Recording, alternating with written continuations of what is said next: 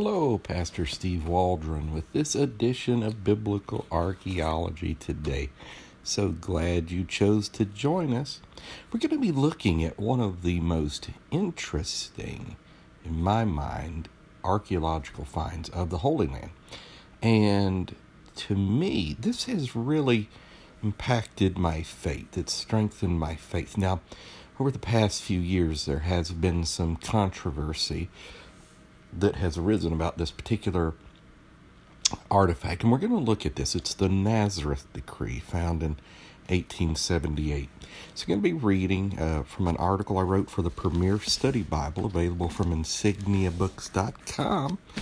And you can buy that. If there's any left, it's all a labor of love. Everybody that worked on that did it, gratis, free of charge. It's all going back into the work of the Lord, any profit. So the Nazareth Decree.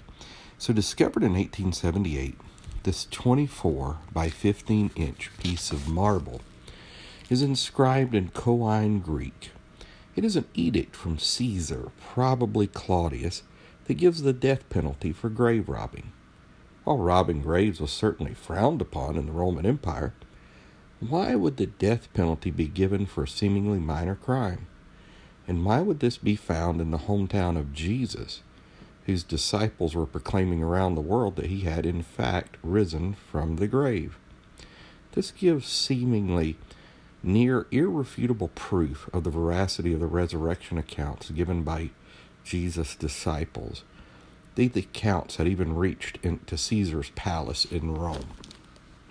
So a lot of people date this to somewhere 46, 48 AD. And so here's the backstory. Okay, it says that there is a death penalty for robbing graves. This is found in Nazareth. Why would the Romans of that day have such severity for robbing of graves? Well, there must have been something that was interrupting what they considered the Pax Romana, the peace of Rome. The gospel had gone through the Via Ignatium, the Roman roads, throughout the then known world. And so they were so upset, frightened by this fact, that they issued a decree. Okay, nobody can rob graves, because you remember in Matthew 28, you had the greatest story ever sold. You had these Roman soldiers being instructed to not say that Jesus had risen from the grave, but that his disciples came and stole him by night. So this rumor of him, as Matthew said, which was purported to that day, whenever Matthew was written, was something that was used as a counterbalance against the claims of Christianity and the resurrection of Jesus Christ. So they were saying, look, Jesus didn't rise from the grave, his disciples came. So then this Nazareth Decree, Nazareth, Jesus of Nazareth, found there saying, okay, anybody who robs graves gets the death penalty. Well, if robbing graves was a bad crime, but it certainly didn't rise to the level of death penalty, to my knowledge.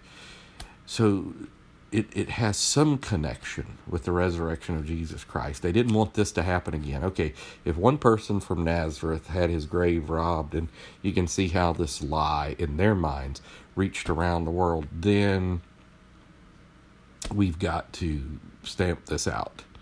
So you can see why the Nazareth Decree is such a tremendous buttress of Christianity. And like so many archaeological discoveries, now if it's legitimate findings after the fact, that's one thing. But so often they'll begin to occlude things, cloud things, and to say, well, it really didn't mean this, didn't mean that.